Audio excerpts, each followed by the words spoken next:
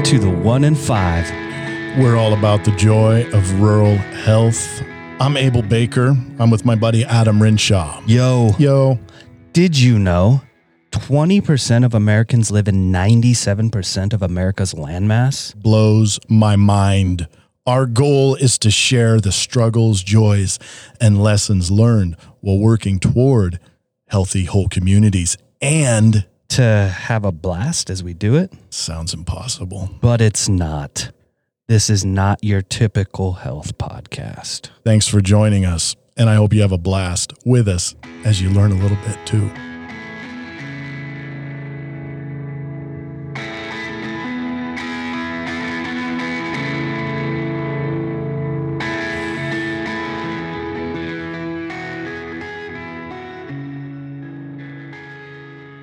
So what's up? What's on the menu today? Well, today we're going to be with Jenny McPherson and Dr. David Mark, who is a CEO of a rural community health center. And we're going to interact, Abel, in sort of some fun and serious ways around themes like... Yeah. Technology. What about technology in a rural health context when it comes to healthcare? We're going to hit subjects under that heading like how do we use tech without sacrificing the provider team and patient relationship? Also, we're going to visit this question. What does the Uber concept have to do with rural health? And then finally with tech, you're going to hear a little bit about something called telehealth, which is in no way related to Teletubbies. We're also going to talk about care reimbursement models. In other words, we're going to talk about moving away from the pay per visit model and moving towards the quality of care model. Awesome. Well, to begin with, let's go into one of these fun interactions with Dr. Mark and Jenny McPherson. Is this the Would You Rather? This is the Would You Rather, and this is a fun one. It has to do with ducks and horses. I don't want to give too much away, but it blew my mind. Jenny's a genius, so here we go.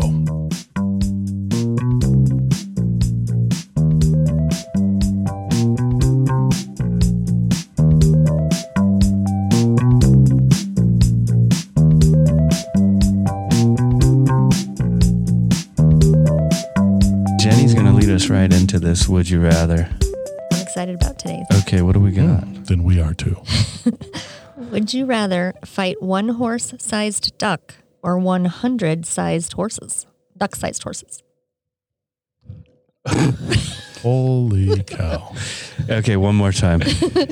Would you rather fight one horse-sized duck or 100 duck-sized horses? I just want to, I'm all about the big duck because you could probably saddle that thing up, right? Or ride it bareback or featherback. I don't know what it You'd be You have like, to break it first because he wants to fight you. well, not necessarily. Most ducks are of pleasant demeanor, in my experience. or they just run Really? from you. 'Cause Yeah, our geese ducks are the ones scary. that kill me. Oh. You need a poultry whisperer in your family. And then, Yeah. That would... It's called a crock pot. That's Winston. He Oh. likes to eat the ducks. Oh. I'm still thinking about this. I don't know. I like mini horses too, though. You like true. And if you had a whole gaggle of them, a that whole would be pretty gaggle is interesting. in there. Like, Yeah. They'd be so cute. It'd be hard They to fight. probably wouldn't fight you. They'd probably. I wonder what the neigh would sound like coming out of those mini horse mouths. Yeah. Like, would it be in unison? That'd be really creepy. It could be 100 duck-sized horses. Man, Now, did you say be attacked by them? Fight them. Would you rather fight one Do the horse-sized horses talk like in Gulliver's Travels? duck? Ooh, that would be creepy. Probably not. So I or think Wizard of Oz. I'd take on the horses with a, I don't want to tell you how I would do it because for our listening audience, that's not a good idea. But I definitely have an idea of what I would do. You would go after the 100 100. duck-sized Similar way horses. that I would, use my mower to pick the leaves up out of the yard, kind of was what I'm, No. of course having a bagger would help, but I'm just, Holy. I mean, you can't avoid violence here on this one, guys. Okay, because this is if you could They're all violent. subdue the horse-sized duck and bring it to 4-H fair, You know, about it. grand It champion, flies. hands down. And it could be I didn't think about the monetary aspect You here. could ride it in the air. you know, However, Flies. 100 you got to think. 100. Yeah. Like size little horses at the fair would lassos. be kinda cool And too. what are they?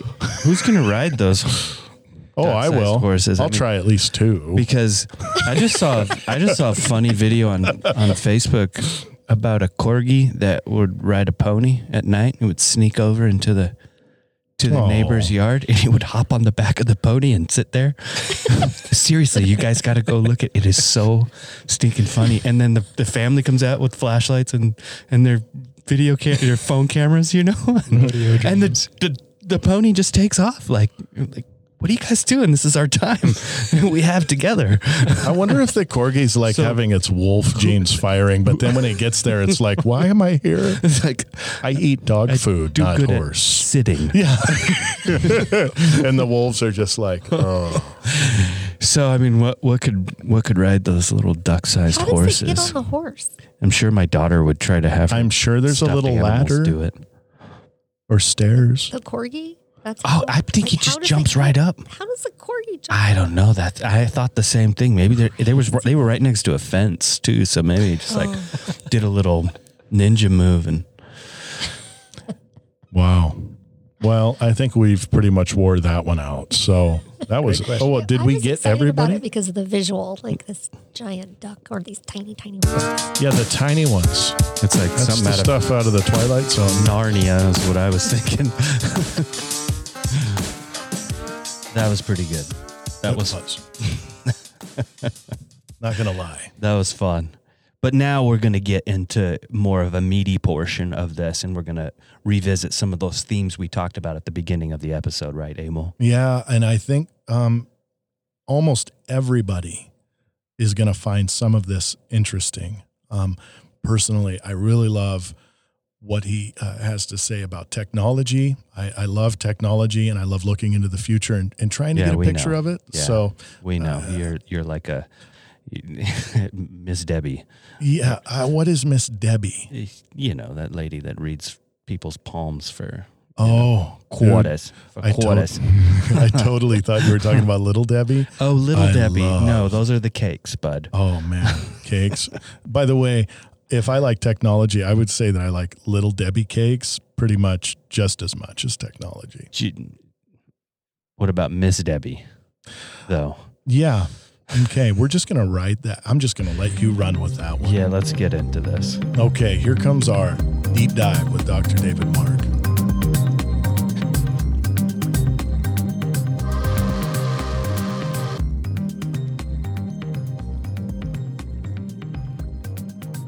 We're here for a deep dive with Dave today, and we're going to talk about the state health plan. Dave, you want to give us some insight into that? I mean, Yeah, sure. I could probably say that last week we went to Miles City in Glendive, and we did a presentation about our organization for state employees because the state of Montana is unique. They have the largest self-funded health insurance plan of any state government in this country.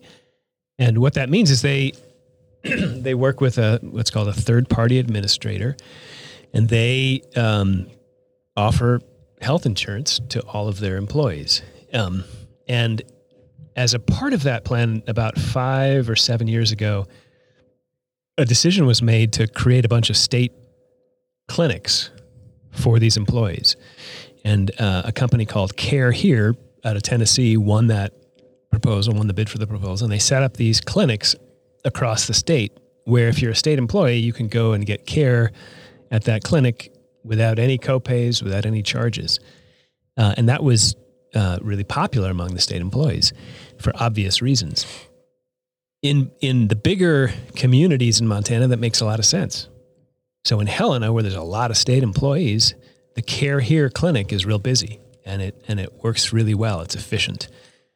Similarly, in and Billings, probably well staffed as well. well staffed. Yeah, they have a range of services, typically just medical services, but it's still pretty robust.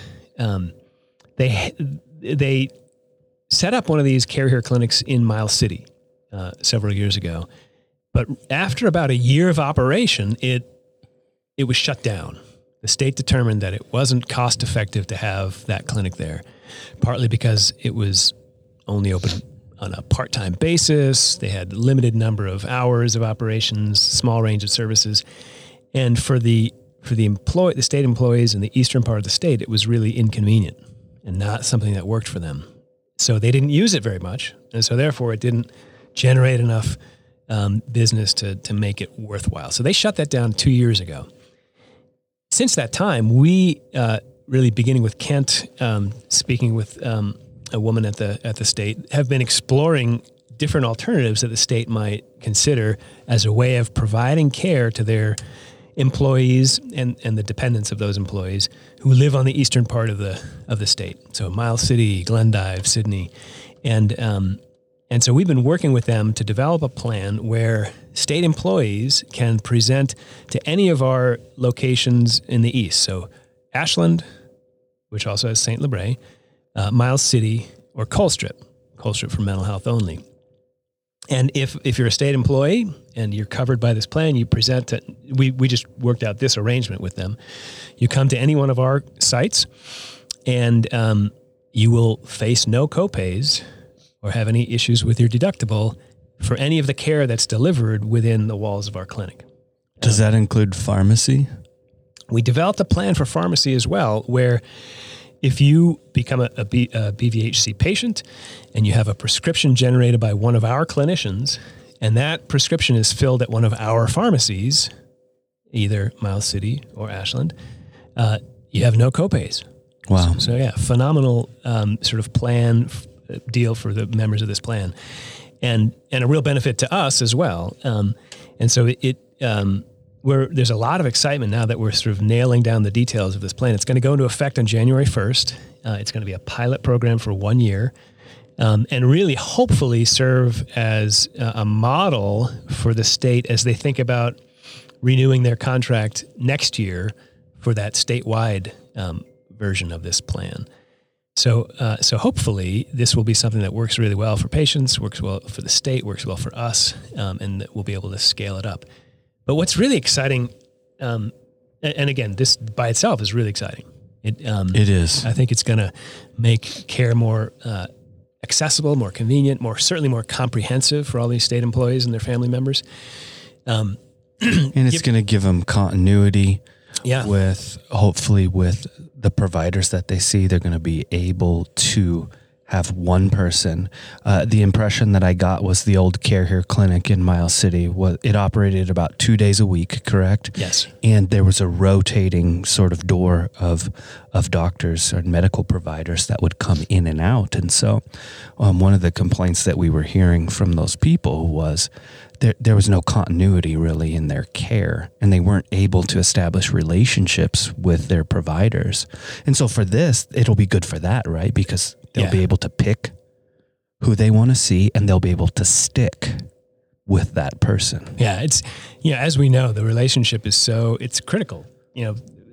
Really the primary care is all about forming trusted relationships where you can get to know a single team, feel like they have your best interests in mind, and have that be a relationship that's not going to change every year or every 2 years.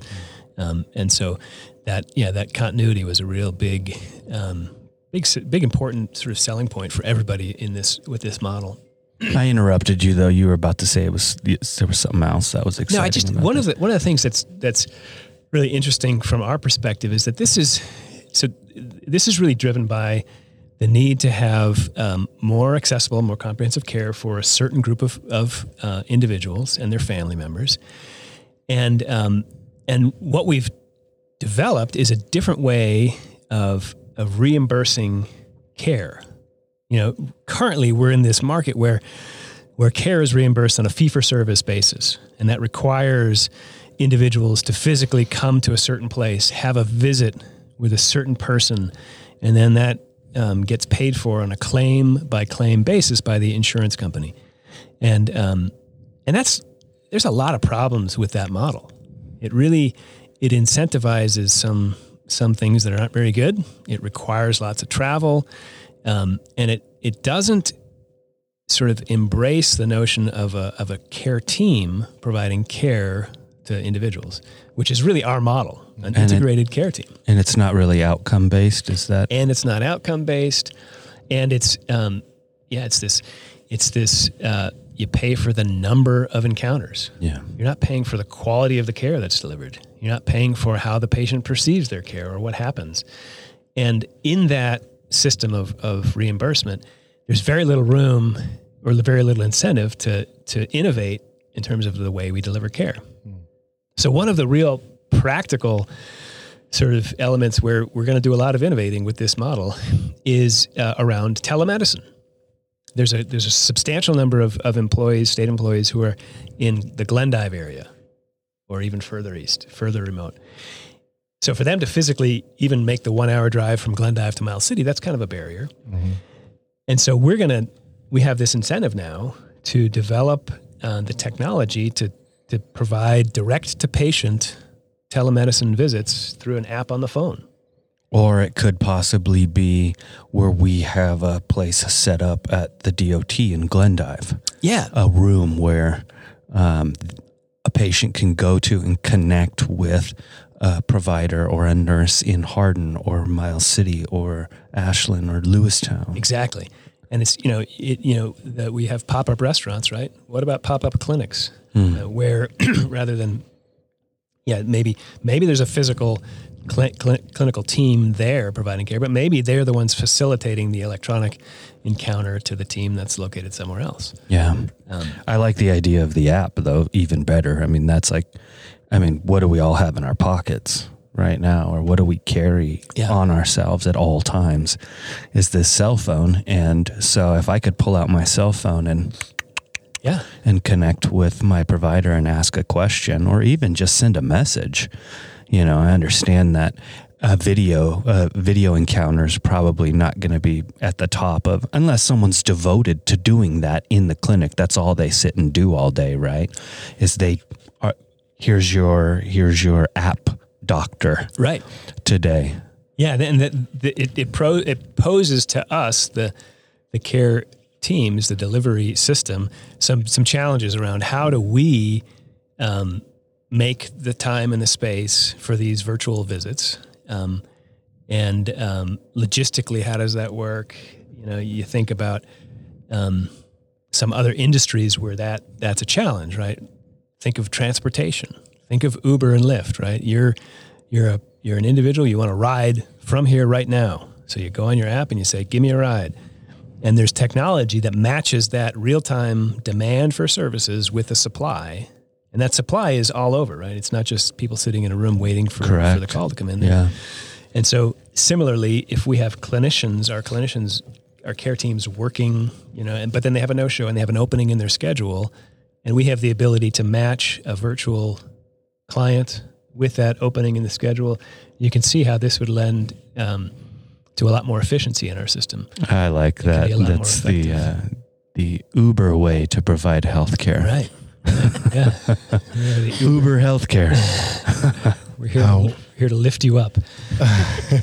How, in the context where we're providing healthcare in Eastern Montana, are there any problems that you've encountered that have required some ingenuity or problem solving that's been somewhat innovative and that you would consider, maybe a story you could share where we have encountered an issue where this service or this might work in some other context for whatever reason, but over here we've solved it, so to speak, sure. And we're doing something. Yeah, I think it's a really the sort of the fundamental issue with a lot of the challenges we face out here in the frontier is how to get needed services to people that are really isolated.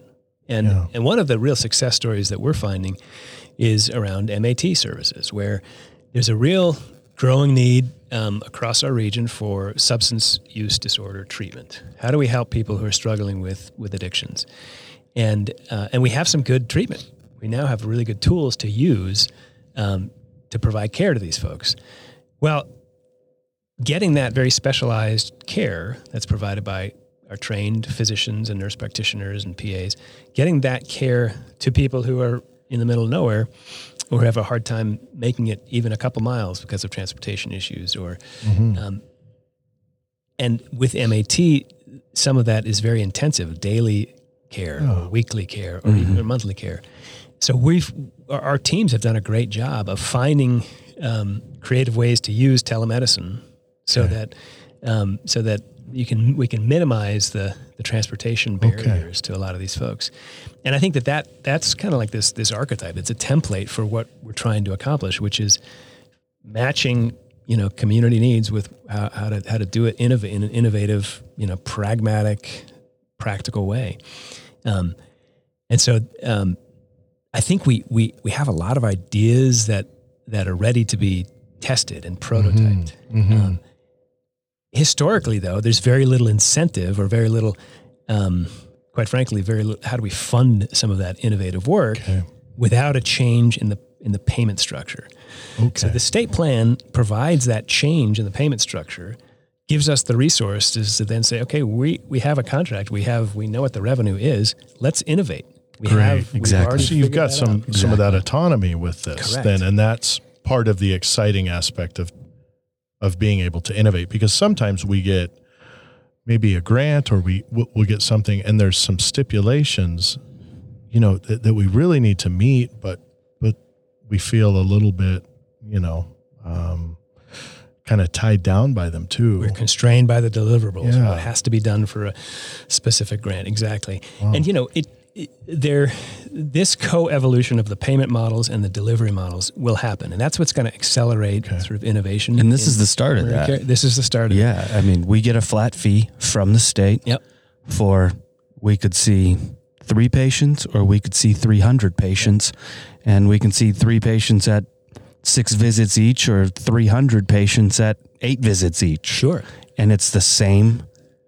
We're reimbursed the same amount. Correct. And the goal is, a lot of people don't, some people, do want to physically come somewhere because a lot of their challenges are, sort of born out of, isolation and feeling lonely. But for a lot of people, they don't want to be burdened by having to go and have a visit. So, it allows us to sort of accommodate people, meet them where they're at, and really have their care in mind, not encounters. We care about how you're doing. I was listening to a podcast recently, and an ad came on from CVS, and what CVS was describing in this ad was they call themselves now CVS Health. So this is a pharmacy group that's broadening out what they do and saying, we're going to make care convenient for you. We'll come to your home. We'll do televisits on your app. We'll do all this, and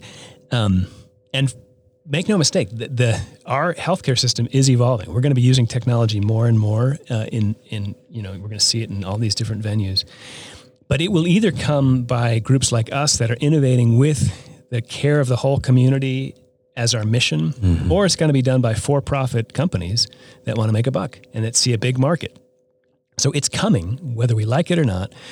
And part of our desire is to get out into this space, figure out how we can do it well, be the leaders in it, and leading with that, what we talked about earlier. This is not a replacement for a relationship. We use this technology to extend these relationships. CVS, they want to replace they want to replace the clinician, the care team, patient dyad. They don't want that relationship to exist. They just want to offer a service and get a lot of cash for it. For us, we want to use this tool to knit folks together, to build community and to grow health. So our hope is that with models like this, with opportunities like this, we can continue to lead into this inevitable future that's happening. Terrific. That's good. Yeah, I love the interaction with the social determinants.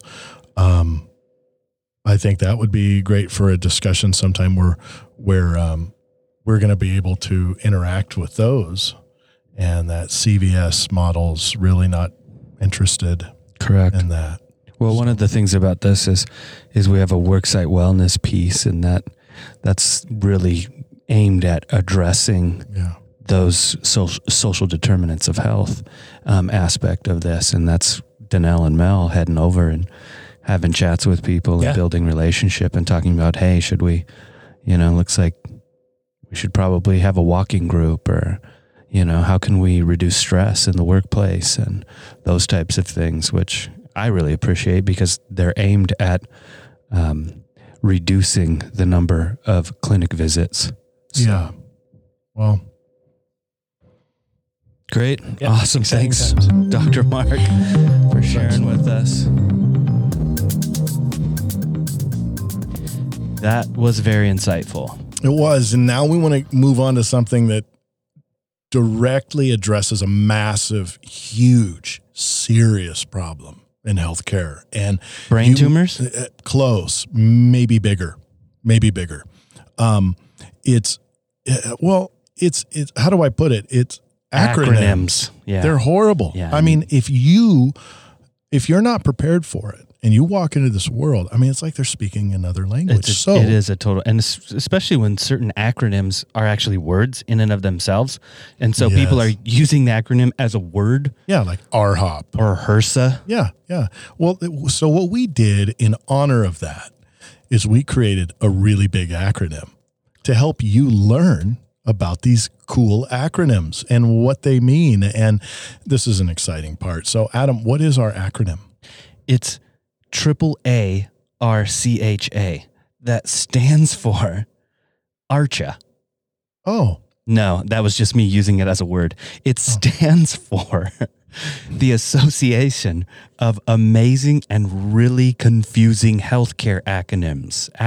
no, I like how you said acronyms. Acronyms. So, now, ARCHA, if that's a word, how would you use that in a sentence? I've gone to visit the ARCHA, and he's really accurate. I mean, is that what you would say? No, you would say, I recently listened to the 1 in 5, and they had an ARCHA episode. Okay, and we don't want our listeners to be confused. It has nothing to do with bows and arrows. No, it's not an archer.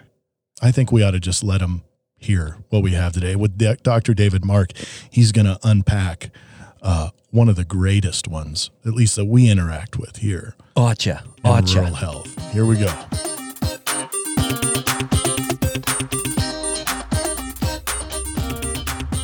Adam Renshaw here for a AAARCHA.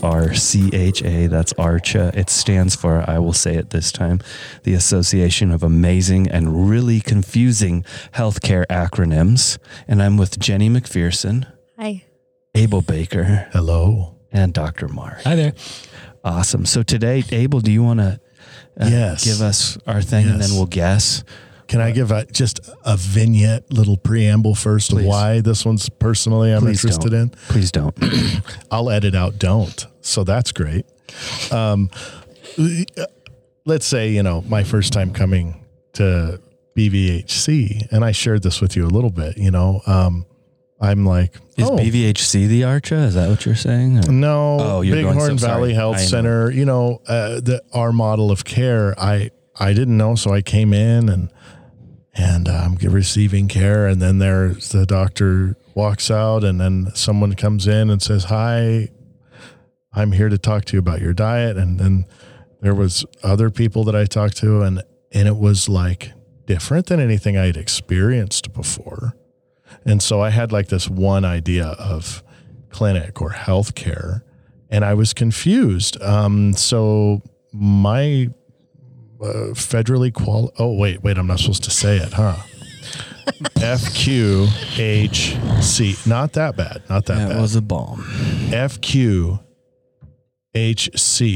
was Did you- something I had no idea what it was. But did you hear it quite a bit in these visits? Is that what? No, I didn't Okay. hear anything. And that's why I thought this would be beneficial is, I think that there's like this method that somebody new wouldn't, if they don't know, they don't see it going on, but they might be trying to figure out what it is. So my question is, what is this FQHC? And then What about how we're doing it, if you can, is different? And then what do you guys think it stands for? Jenny. Fancy Queen has cookies. Fancy Queen has cookies? I'm just hungry. Okay, because I am now too. But for some reason I want burritos. Oh. Freaky, quiet.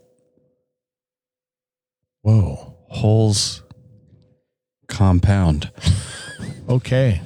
Can you hear that, folks? That scrape in the bottom of the barrel there, just like me last time we were together. I even got the letters wrong. Yeah. So all of that, that's how confused we are. Sure. Doctor, can you help us out? So FQHC, Federally Qualified Health Center. And you'll hear that term used interchangeably with CHC. Community right on the Health tip of my Oh, tongue. CHC. So those and the interchangeable. they're interchangeable, but it gets a little bit more confusing because FQHC is a descriptor. It's an official term. It's used by two federal agencies, though, and they're kind of slightly different. So CMS, another acronym, Centers for Medicare and Medicaid Services, has a definition of an FQHC, or Federally Qualified Health Center, and HRSA, HRSA, Health Resources Services Administration, has a separate definition. Okay. When we use the term FQHC, we're typically referring to the HRSA definition, the Health Resources Services Administration definition, which really describes what you're talking about, Abel, in terms of a model of care delivery. Okay. The CMS definition of FQHC really is talking about a payment methodology. Okay. So the FQHC is really that entity that was created in the mid-'60s out of the Johnson's War on Poverty, that was really started by these guys, Count Gibson and Jack Geiger, who went to South Africa and said, hey, look at the way these guys take care of really poor people. And they do it really well, and they do it comprehensively. And they address the whole big picture of health. They came back to the U.S., and they started a health center, an urban health center in Boston, Columbia Point, and they started a rural one down in Mississippi down in the Delta. And they used these two health centers as places to deliver this comprehensive, integrated, big picture care, recognizing that we're not going to change health by just focusing on disease, and you got to focus on the whole thing. And so that was really the reactive nature of healthcare. Yeah. So it's referred to also as the movement, the community health center movement. And FQHC is just a legal description of a community health center. Okay. I like community. Wow. I like CHC. Do you? Well, it's one letter shorter. But it also, the community aspect doesn't come out in FQHC. There's something about removing that word federal. Exactly. That makes it feel more community. Yeah. There can be a stigma associated with saying we're a federally qualified health some center. people abbreviate the acronym and just call it FQs. Which is FQs. Thanks, everyone, for joining us for this episode of The 1 in 5. We hope it was an encouraging and enriching time and provided value for you. I just want to say that all of this is possible because of the support of Bighorn Valley Health Center. Our studio is located in Hardin, Montana. Again, my name's Abel Baker, and this is Adam Renshaw. And we just wanted to let you know that in the future, we're going to be utilizing this podcast for a number of different reasons. We're going to be talking about healthcare as a whole. We're going to be talking about whole health. We're also going to be using the podcast to talk about some of the stories and some of the things that are going on within this organization. And we're going to introduce you to some of the people that work here and are really on the front lines of providing healthcare in rural communities. Not only the organization that supports us, but we have several partners in and throughout Montana, even beyond, and you're going to get to know them. I'm excited about that. But if you want to give us any feedback, we would love it. You can contact us at the 1 in 5 podcast at iCloud.com. Help me out, Adam. That's THE, the number 1, IN, the number 5 podcast at iCloud.com. And listen, I hope you have a rural, healthy day.